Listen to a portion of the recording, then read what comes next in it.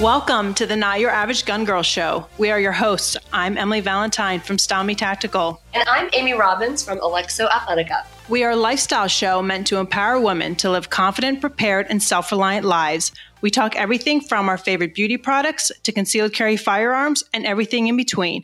We bring guests on our show with compelling stories that will inspire and encourage you in your journey.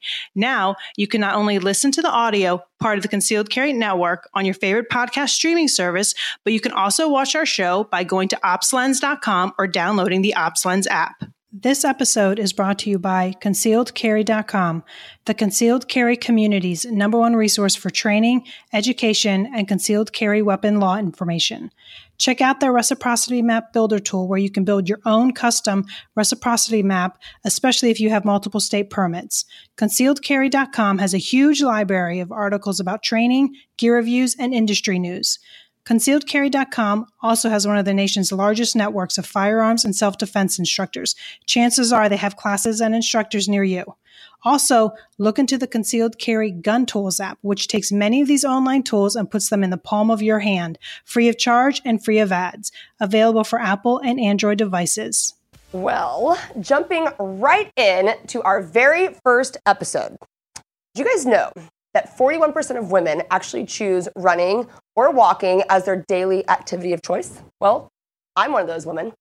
And out of those women, 54% have actually worried about being assaulted while they're walking or running.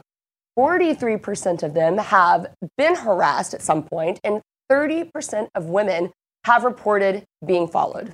It was those statistics, coupled with my own experience while training for a marathon, that actually led me to create my company, Alexo Athletica, and what brought me together with our very first guest today. So our guest is no stranger to the reality of the evil that is in this world. Having a background in all kinds of things, such as the Dallas SWAT, the DOD, and much more, he is here today to share, for the very first time, his heartbreaking story of how he actually became such an advocate for women taking their safety into their own hands, especially while exercising. You may recognize his face from TV shows such as The Real Housewives of Dallas, Dallas SWAT, and many more. But ladies and gentlemen, please welcome to our show today, Mr. Rich Emberlin.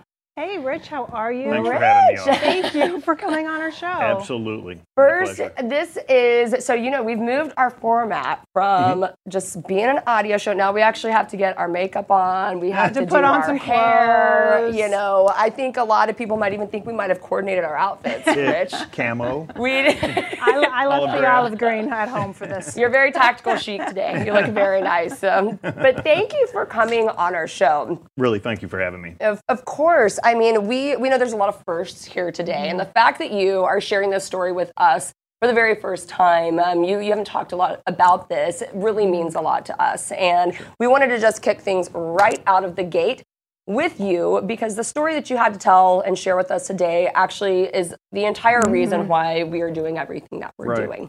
And so I really want let's just kick it off and tell us what happened in 1983. Well, in 1983, I was going to North Texas, and I was dating a girl named Diana, and she used to run at night, and I would go running with her, even though I didn't like running, because I told her it was dangerous. College campus, anywhere is. And it's, most crimes happen in low light. And so I'd put on my shoes and go running with her every night, and we went home for Christmas break in 1983. My dad was also in the Air Force. I was up in Spokane at a base called Fairchild Air Force Base, and she was at Nellis Air Force Base. Her dad was a pilot as well. And she went running on the night of December 30th and never came home. Wow. Her dad reported her missing at about 8 o'clock, went out searching for her. They couldn't find her. And what had happened was she was out running. She had a Sony Walkman on, and she was approached by a guy in a truck who kidnapped her, took her out to a developing part of the desert. They were building stuff out there, and raped and killed her. Wow. Yeah, it was pretty terrible. And I found out the next morning, December 31st, they called the house, and my dad answered the phone. He said, "Hey, some detective wants to talk to you." And I said, from where? And he said, Las Vegas. And her father hadn't called me yet because he was broken. He was destroyed. That's what the parents were. And he said, this is Detective Dillard with Las Vegas Metropolitan Police Department, homicide. I regret to tell you that Diana Hansen's been murdered. And I realize now, and my dad told me later, it was mostly to make sure I was where I was at because I was a person of interest, which would make sense, but there's no way I could get to Spokane, in a matter of hours. But it was to also tell me because her father couldn't. And he couldn't give me too many of the circumstances, obviously. And it's still technically an open case. It's called the JK, the Jogger Killer. And they surmise that she got taken to the desert, and she actually ran away from the guy. Really? But she ran into a chain link fence around this construction site, just smashed into it, and he raped her and stabbed her 7 times and killed her. And when I saw you on LinkedIn and the leggings you had designed, I went, I have got to talk to this girl. I mean, it was just like God made this happen. Yeah. Seriously. I felt that too because it's so crazy, For me, I said I had a personal experience with why I wanted to create Alexo. My personal experience did not end that way, but I realized, I had just been followed. While I was training for a marathon. I was in the middle of nowhere. And I think for many women, there's things you don't think about until it happens to you. You get comfortable running in the areas or exercising in the places that you're used to. Nothing's ever happened to you before. And it wasn't until that day that I had this car come over the hill, slow down, follow me, turn around, do the same thing. That was the first time in my head I was like, what? This is actually, it could be a concern. Well, I think going running and exercising is such a normal, natural thing, and wanting to go on a run, especially if you're doing anything long distance, like it's a release, and like it's so innocent to just want to go out there and go running in whatever path that you want. Right. So, it's unfortunate that we have to think about like the potential of what can happen. But I know in rural areas, if you go for a run and you're doing any kind of distance, in order to go that distance, you're going to end up getting farther and farther away from people. It's going to be in like open areas. And and I can tell you from working in Dallas as a police officer for 30 years, it'll happen in a very populated area as well. People exactly. People just come right up off the trail and snatch you, and it's happening. Yep. Well, we know that because you're in D.C. Yeah. And that happened with Wendy Martinez in D.C. just a few months ago. Right downtown, running down the street at a intersection and just waiting to cross. And then she was stabbed. And like Amy says, it always happens to the other person. And that's how we were on the police department. I'm not going to get shot. I'm not going to get stabbed. Well, I got stabbed one day, and I was the other person, Yeah. So you got to keep your head on a swivel. And when I first saw those, I thought, oh my gosh, if she just would have had those, she could have had pepper spray, OC, taser, a gun, anything. Yeah. Just something, because most criminals are cowards. Yeah. And as soon as they're confronted with somebody that's willing to defend themselves, they get scared. Because they're not expecting that. They're not. No. They just expect that they're going to be able to attack someone and not realize that, you don't know what the skill or what kind of training this person has. And especially for them females, Right, exactly. running down a trail. There's an easy target. Exactly. She's got her earbuds on. She doesn't have her head on a swivel. And that's what I tell people. You've got to have situational awareness. I know you want to listen to your music, but don't.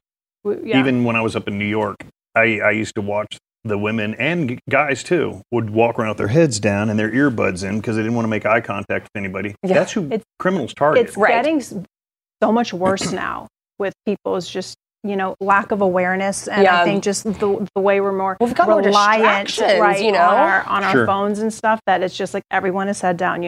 I'm in downtown DC and I don't listen to music anymore on my way to work. I don't do any of that. Like if I need to use my phone or send a text or whatever, I just kind of step over to the side, back to a wall, and then do what I need to do and then keep going. But there's so many people that I see head down, and like my husband's always like, I think you need to get on your soapbox at the corner of the street with your like megaphone because like I'll walk by some of these people and I'm like, you're not paying attention. Lift your head up your phone. Like, and it's just like, oh my God, they don't get it. Like They're just not paying attention, No. and it's got to start there. Well, You're your right. story to me made the statistics that I read. The statistics I read at the beginning of this show came right out of Runner's World magazine, and I mean they did a big poll because obviously this is an issue, and obviously like there's things that women think about that maybe men don't think about, especially when they go exercise and when they go run. But your story hit home, like it made it a reality because it was somebody that I know personally, and this happened to them. It's very different when you watch Dateline and you hear that it happens out there. It happens to somebody else, but you had an actual personal experience with this. Yeah, and it was going to be the other person all the time. And when they told me, I spent the next 4 or 5 hours going, I have to call them back. They're obviously wrong. You know, she can't be dead. Yeah. And then it just started having to deal with it, you know, and talking to her parents and where do we bury her? And because we're military people, you know, I said, bury her in Denton. That's where we're all going to school. That's where all our friends are. So she's up there now. Did that have any effect on you on choosing your career path moving forward? It did. I wanted to serve my country, you know, in some form or fashion. And prior to this injury that I got not too long ago, I had been shot in the eye with a BB gun as a kid. I was the Christmas Story kid, but it actually hit my eyeball, and it wrecked my vision to about 20/30 in that eye, and I couldn't get into pilot training, which is all I ever wanted to do is fly like my dad, you know, in the Air Force. And I failed my physical, and I thought, well, how else can I serve people? I'll do it in the city of Dallas, and maybe I can help people prevent some crimes, prevent more, you know, Diana Hansons from happening, and just so I go around speaking all the time and telling people it's just situational awareness, protect yourself, carry yourself, and if you're going to carry something, don't be afraid to use it. I see so many people that carry guns, men and women, and they go, man, I don't know if I could shoot somebody. Well, they can, from personal experience, I've been shot at before, and it's real easy to shoot back.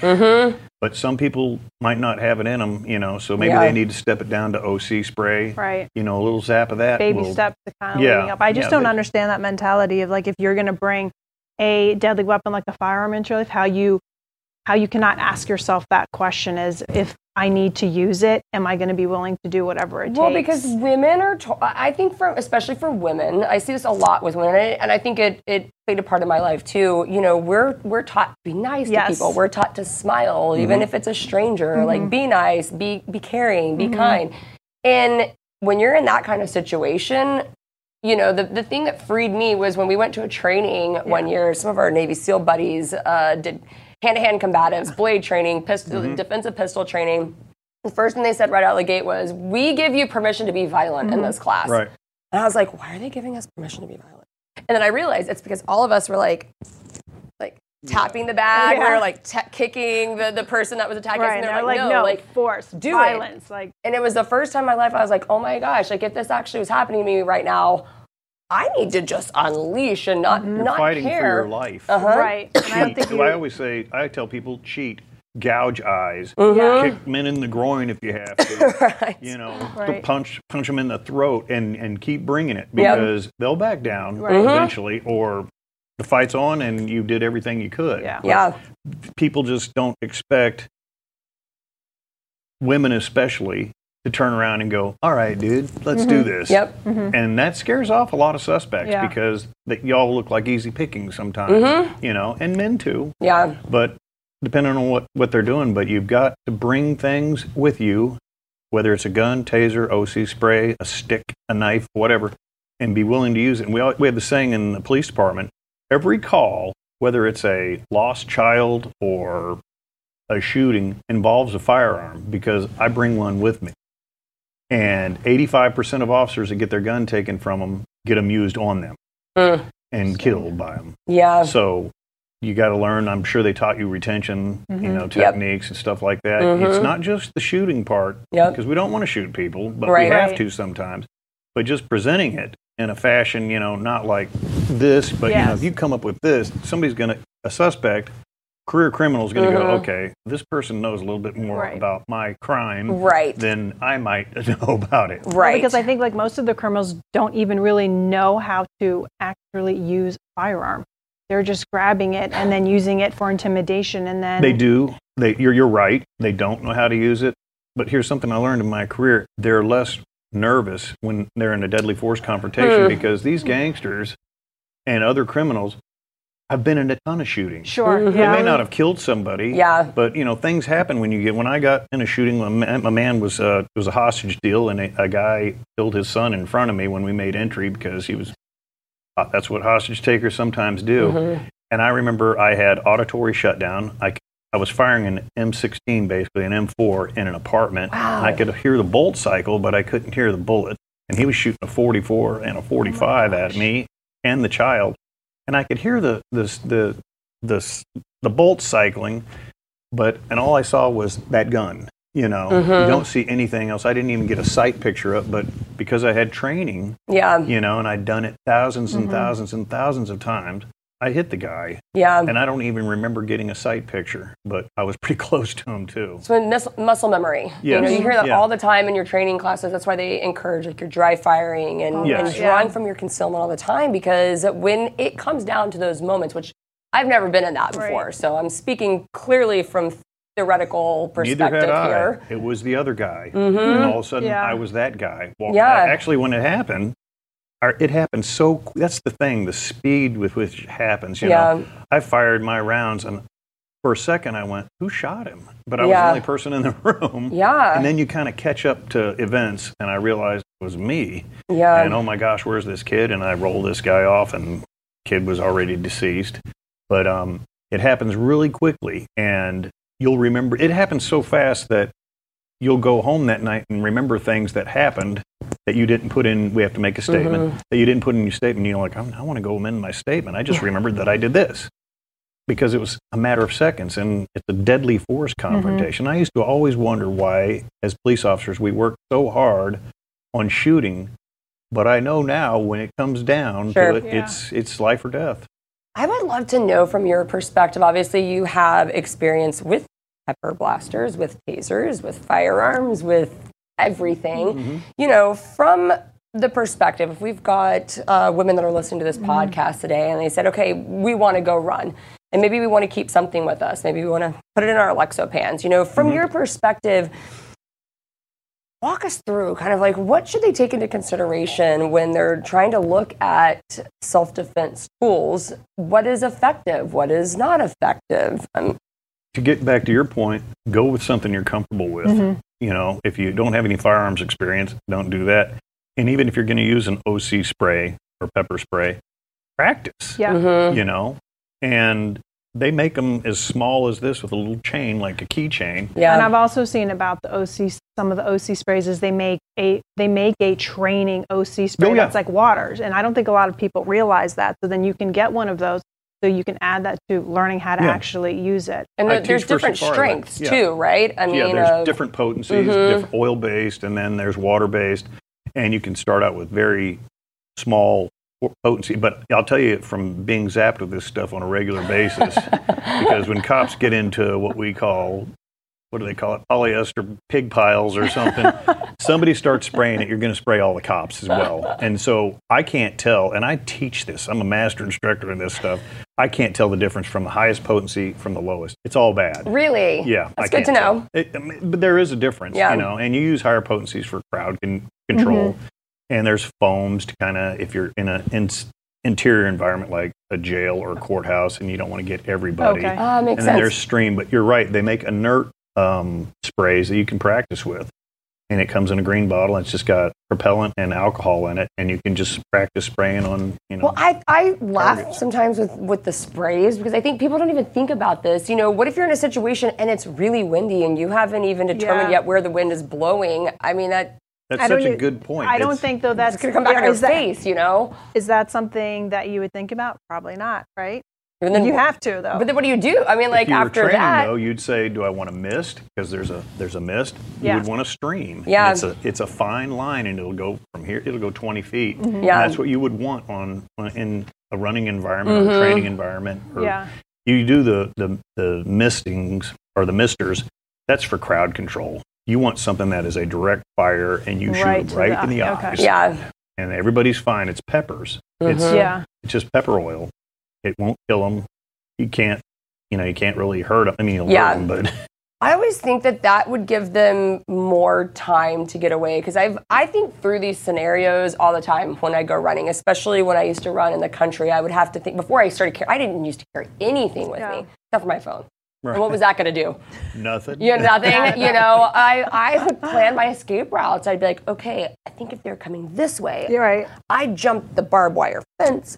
Like, I was thinking through all these scenarios. And then once I did start carrying tools, I'm like, okay, I need to think through this. So I would think, okay, would a taser, if I tase you, how quickly do I have, and a lot of tasers last about, if it has the prongs, like 30 seconds, I think, when you deploy it. Okay, so that gives me 30 seconds, and I still got to run away. Mm-hmm. But some of the tasers, you have to make contact with somebody. The stun guns. And the stun guns stop working the second you remove it. Right. So then you got a pissed off perpetrator who doesn't have prongs sticking in it. Right, going to run even faster towards you, So I start thinking, okay, efficacy and what really does give me the best fighting chance to not only get away, but to survive. And I've narrowed my options down, for people. But I just want people to know how things work and what their options are outside of that, because there are things out on the market that are more effective than others that will really give you a fighting chance to survive. And due to TV and movies, even firearms, people think I'm going to shoot that guy and he's going to go straight down. No, not all the time. Yep. Give him another one, double tap, and get a good sight picture if you can, because most people miss. Police officers only hit suspects about 15% of the time in shootings, because they're surprised, because it's always going to be the other guy, and they're what they think is a traffic ticket, and they go up to a car and they get shot at, and they'll pull their gun. The first round sometimes goes straight into the pavement, and then they start bringing it up, and they'll hit people like below the waist, because I play a suspect in a lot of these active shooter things. Yeah. I never get hit up here, but these poor officers aren't getting enough training. SWAT guys can put it on them pretty good, but we get way more training. We're not better than them. We just have more time to do it. But you got to be able to use it and follow up with it, and then make your escape. And I like the fact that you brought up escapes. I'm looking around this room. I've got 2 escape routes. Right. In case you guys lose your mind. But everywhere I go, I look at escape routes. I look at potential threats. If I see somebody coming down the sidewalk, I'll cross the street. And I'm armed. Yeah. I just don't need the confrontation. Right. Why would you put yourself in that situation? Right. Yeah. If you can avoid it. Well, I think that is the common misconception a lot of times about people that carry. We're not looking for the fight. Right. No. We're actually looking for every way to get out of it. It is our very last resort. Pulling my firearm is my very last resort, because I have no other options. Right. Because at this point, the person is close enough to me, and I don't know the statistic, maybe you know this better than me, but how quickly can someone get to you and it turn confrontational? I mean, it's seconds, right? I mean, milliseconds. Yeah. If somebody was 30 feet, and this is our industry standard, if there's a person with a knife 30 feet away from me, my gun is holstered, I'm a patrol officer, and he starts running at me, I can start shooting him, because if he's 20 feet away, he'll get to me before I can get my gun out. It's just a weird, it's lag time. And plus, this guy's already decided. Well, we've got to process what is happening. What do I do? Can I get out of this? Just like cops. Y'all are defensive. You're responding to an assault. This guy woke up today going, I'm going to go do something bad. Right. So while he's closing the gap, we're trying to figure out and assess what actually is happening. Right. And it might be just moving laterally and getting to something, or, you've got your escape route planned out. Yep. But that's a lot more to process and think about than this person who's just beelining it to accomplish what they set out to accomplish. Yeah. So I think about that all the time. I'm like, you don't have a lot of time. It's great if you can get out of the situation, but there are times when, this is why we talk about having something with you for when you need it. Yeah. You got it there, And there's nothing wrong. They asked us a question in the academy a million years ago, and they said, should you daydream or fantasize about being in gunfights? And I went, I do, but I'm going to check no. And I checked no, and they said, you better check yes. You better think about it all the time. I lost an academy classmate. I was on the department 30 years and lost 31 colleagues. Yeah. 5 in the first year, unfortunately, and 5 in 20 minutes in 2016. There's no difference in that in visualization to succeed. This is talking life or death situations. You're visualizing to succeed. It's the same thing, you did before sports games. You better be thinking about it. Right. If you want to win and succeed, Right. it is a part of training, because things that are constantly on the forefront of your mind, if you've already walked yourself through this scenario that I am going to save the people that are around me and I'm going to save myself, that is positive affirmation, and it's there. It's in the forefront of your mind that if you find yourself in it, you're not caught off guard as much. Right. It's like part of the being prepared in the mindset, but I think that also works in like the same as like muscle memory, because if you in your head have visualized or have thought about different scenarios that might happen, or what you would do if you were, walking down this street or running down this path or in this restaurant, if something were to happen, like that kind of situation has already kind of thought about in your head, that you can kind of react a little bit faster to help be like, oh shit. Sorry. Yeah. That's what you say. But I think it'd be great if y'all could bring people in here that have been victimized and prevailed, as well as my story, which is not a good one, but she just didn't have the tools, just thought everybody was nice. And I went through the Center for Brain Health for PTSD, and you have to talk to the psychologist. And she said, Rich, you think it's a dangerous world? And I go, yes. She goes, not that dangerous. I go, yes, it is. I said, it was a Friday afternoon. And I-35 was out there behind her. I go, tell it to somebody who's going to get killed on that freeway tonight. And somebody did. And I saw her the next week, and she said, don't say I told you. So I said, that lady thought it was a safe world, and it wasn't. She got killed. Here's the thing for us that is so important, I believe, with you sharing your story, is every time you read about this stuff in the news, it always terminates in the end of the story, the news segment, with they're writing it up on this person died. They never then go into what if they had something. Right. What can we do? They don't want to provide any ways to say, okay, how can now we have the story, let's provide you some solutions or some ways that you can prevent this from happening. Let's start helping women start thinking, oh my gosh, this actually is happening. What can I do now to protect and prevent myself? That's not PC to say, go get a gun and of course. get some training or go do the combatant stuff, I know. That's no bueno on the But that is PC. not helping women. And we really want to empower women these days. Let's empower them to say, this doesn't have to happen to you. Because those articles like that, those media outlets are reaching so many people and so many women that why not use that platform to help provide a means for these women to help defend themselves, or to, just guide them in a direction to get them. We always talk about it's about starting that conversation with yourself to get you thinking about, okay, what would I do? And then that could hopefully lead you down the path of figuring it out. I'm just waiting. I'm just praying for the day that the Real Housewives of Dallas decide to let you go on and actually use the story for good. Do something to help women. I mean, we're in Dallas of all places. We're pretty firearm friendly state and area. I would love to see a platform like that and somebody actually say, you know what, this is right, this is true. Let's get our women trained. I've asked, spoiler alert, they probably will do this.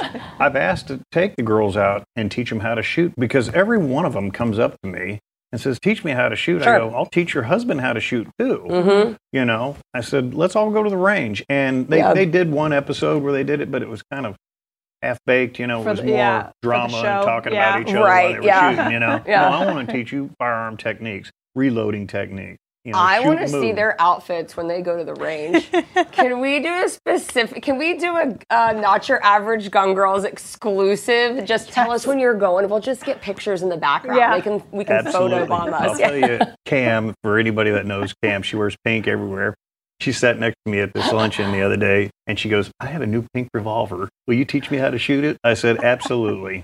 See, this is what I'm talking about. We need the Real Housewives of Dallas crew, like the girls next time, to give us their range fashion. And my girl, Deanne says, I've got a 357 SIG. Of course you would. It's not tricked out. It's just what it is, factory model. Right. Yeah. But They all work. Hilarious. Well, I just think it is just somebody like that, like a show like that, that has so many fans and so many people are And watching they're all it. And women. exactly, You know. women that The actually husbands will could lie and benefit. say they don't watch it, but they do. I know, we know, but I'm like, it could actually do so much good. I mean, I love Real Housewives. It's a great entertainment. You leave reality, but for a second, like to be able to do something on that level, you never know whose life you could be saving Well, from what y'all are something doing like here, that. I promise you keep doing this, somebody's going to come in here and say they learned something from y'all that saved their life, and it'll be a great story. And I mean, that's what we hope. That's what we want. You know, we want to reach all the women and the men to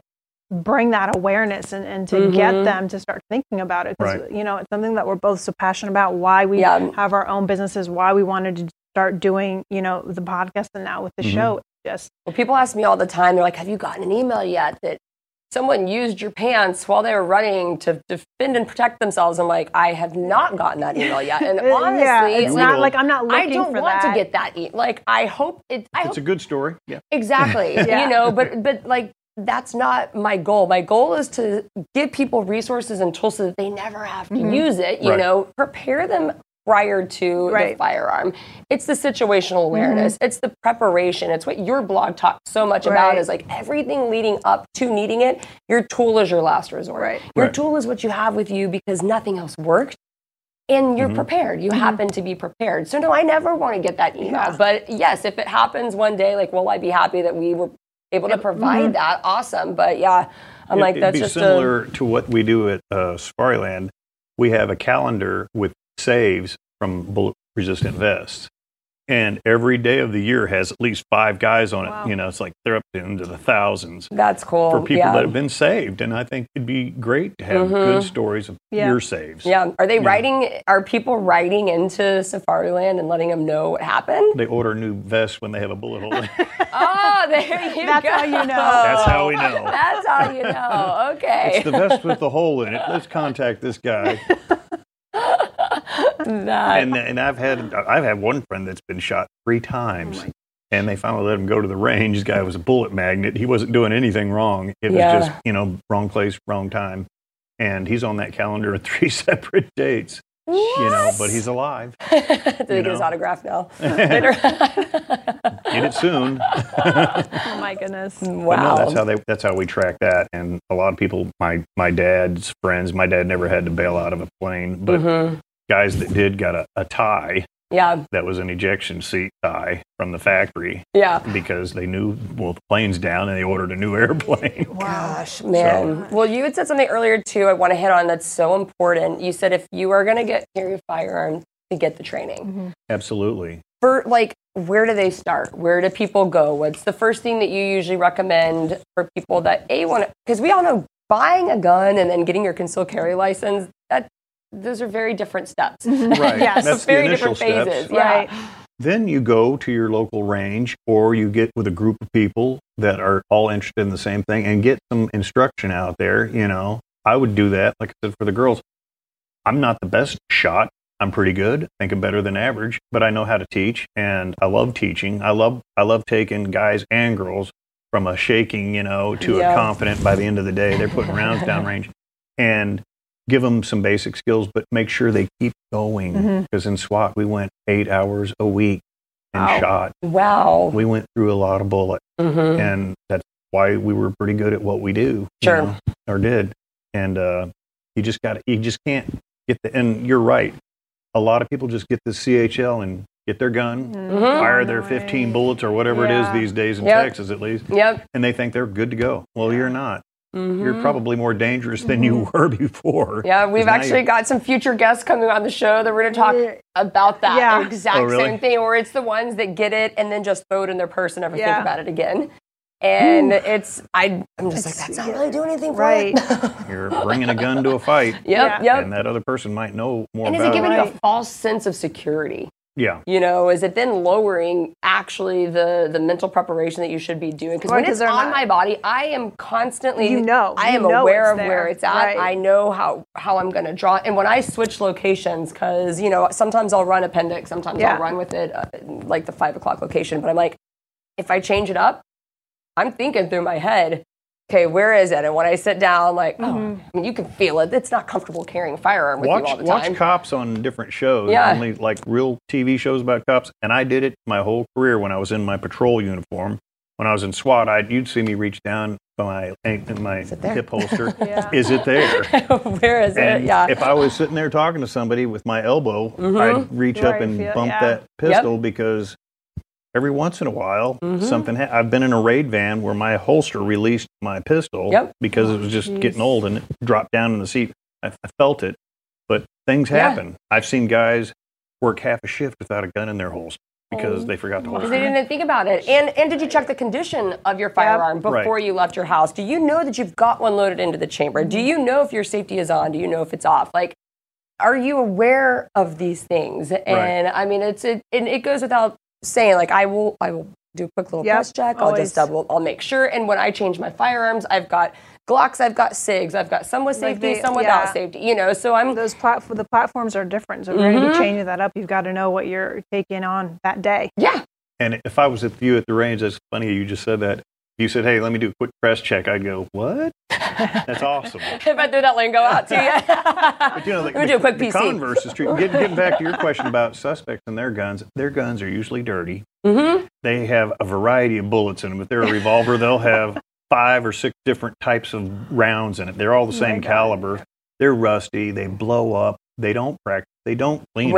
Right. And I'm as guilty as the next person about cleaning my weapon. Yeah. You know, I'll get to it in a little bit. That's why I carry a Glock, because you don't have to clean those very often. Self-cleaning oven. Still gonna run just fine. No, I'm just kidding. You have to clean your Glock. Yeah, you do. But I think too, I'm like, criminals aren't going to spend the money to get a hollow point either most of the time. No. You know?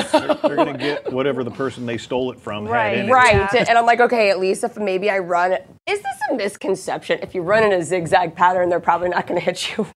No, that's getting an offset. Yeah, that's a tougher shot. Because I'm like, they probably aren't going to the range practicing. And if they do happen to hit you, it's going to be with probably not a hollow point here, people. No, it's going to be ball ammunition, which is it can be just as bad depending on where you get hit. Yeah. And they don't really train. I've seen videos of people in prison training on how to get away from cops that are patting them down and stuff like that. But they don't train. We were chasing a guy back in the early 90s, and he was shooting at us. We were going through the woods, and he was doing the old pow, pow.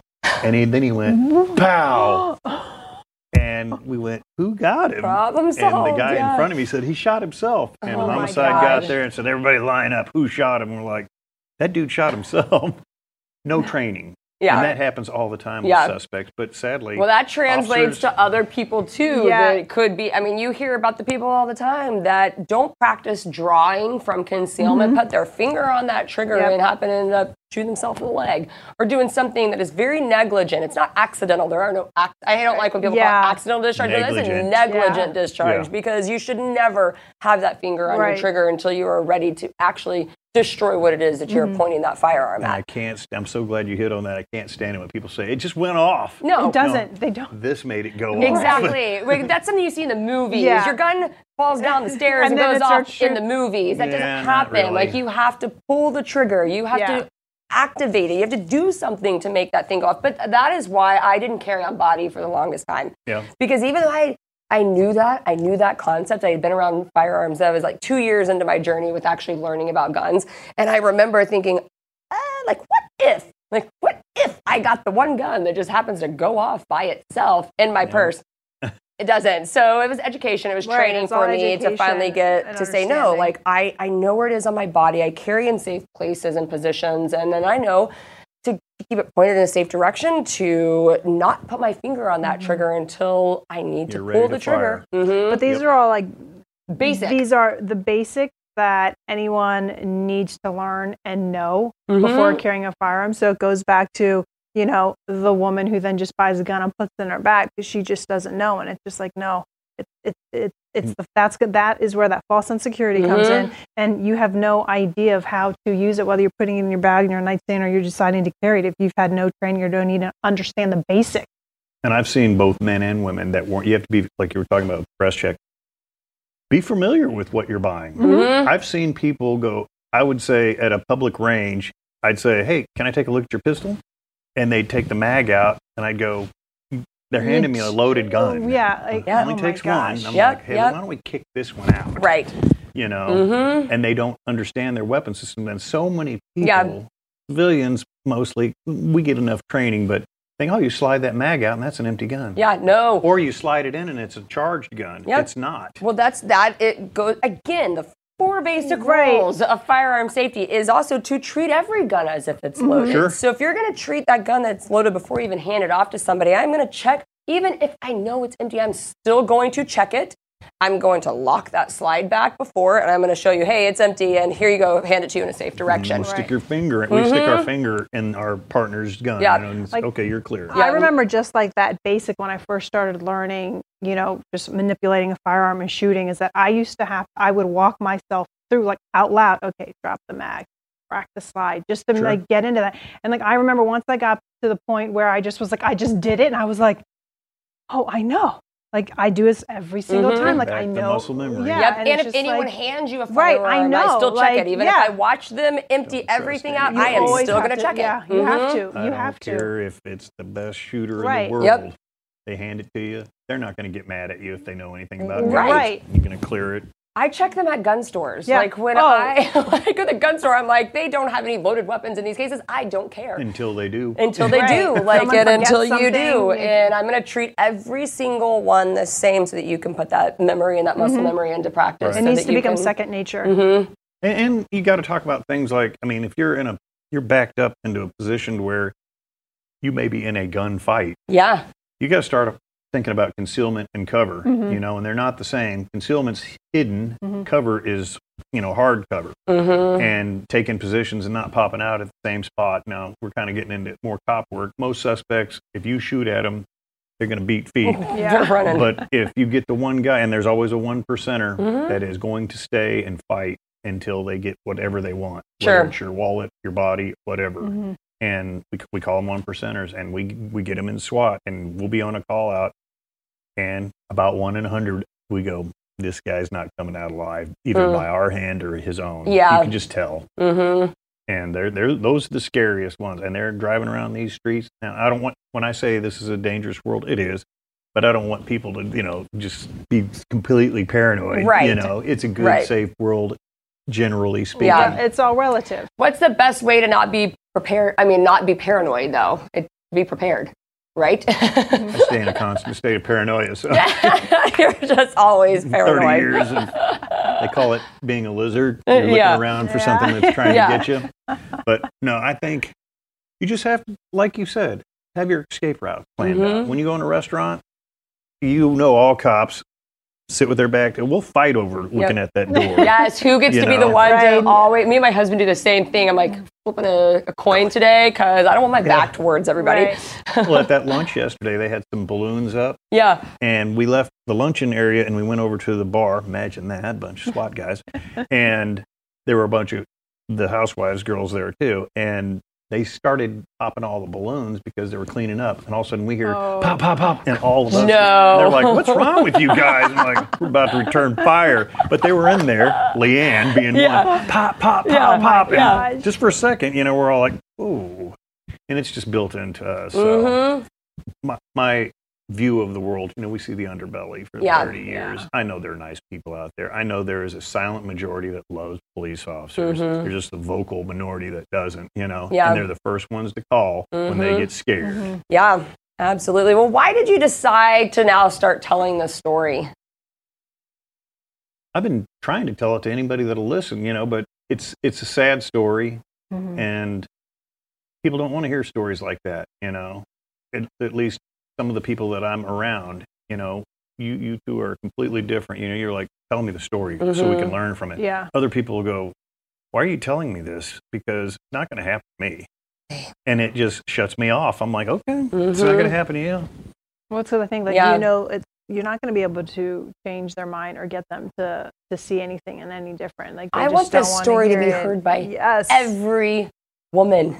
I want everyone to hear this. It'd be a great service to Diana. I totally agree. It would be that nothing was happened in vain. Right. You know, if something good was able to come out of such tragic situation. A preventable tragedy. A preventable tragedy. It might have been as simple as not having her earbuds on and hearing that truck coming up behind her, or having a weapon and turning around and going, because he had a knife. Yeah. And it happens at our work every once in a while. Don't bring a knife to a gunfight. Absolutely. You know, and if she would have turned around with a pistol and she knew how to use it, that guy's going to beat feet. He's not going to be around there. Yeah. Almost does too. Yeah. That's okay. But no, I'm in a position now that I'm retired. I'm a reserve. I can go out and speak freely about things, and I'm not representing the Dallas Police Department. I can't get in trouble. And I don't think anybody would get mad at me about telling this story, you know, but even departments, all of them are like, okay, you're telling people all to go out and buy guns? Well, we're not. Right. Some people can't and shouldn't, but I'm telling, if you can and you're willing to use it and get some training, go do it, and you won't end up the way Diana did. Yeah. Well, I want everybody to hear this. So, ladies and gentlemen, if this has touched you tonight, if you've got a young woman, an older woman, any woman in your life that could benefit from hearing something like this, just to give them that little extra boost to encourage them to think about their safety, learn how to be self-reliant, take steps to be prepared in their life, especially when they're exercising.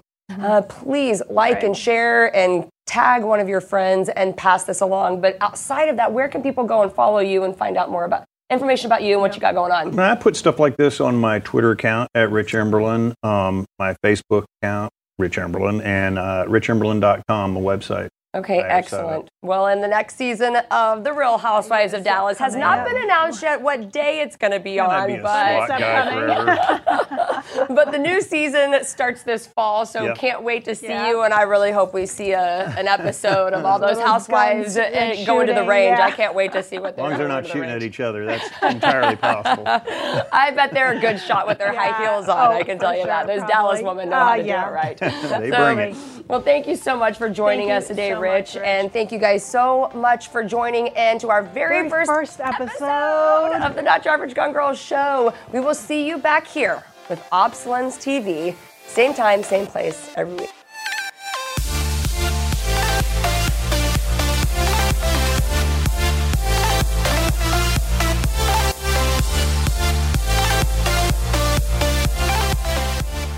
The Not Your Average Gun Girls podcast and its related companies, Concealed Carry Inc. and ConcealedCarry.com, strives to share helpful information and education about gun-related topics, training tips, and other things that may potentially have legal implications for its listeners. The information contained in this podcast is intended in good faith, but it is important to understand that laws vary from place to place, and we encourage listeners to seek local legal advice to understand laws that apply to them. Nothing in this podcast should be misconstrued as legal advice or counsel.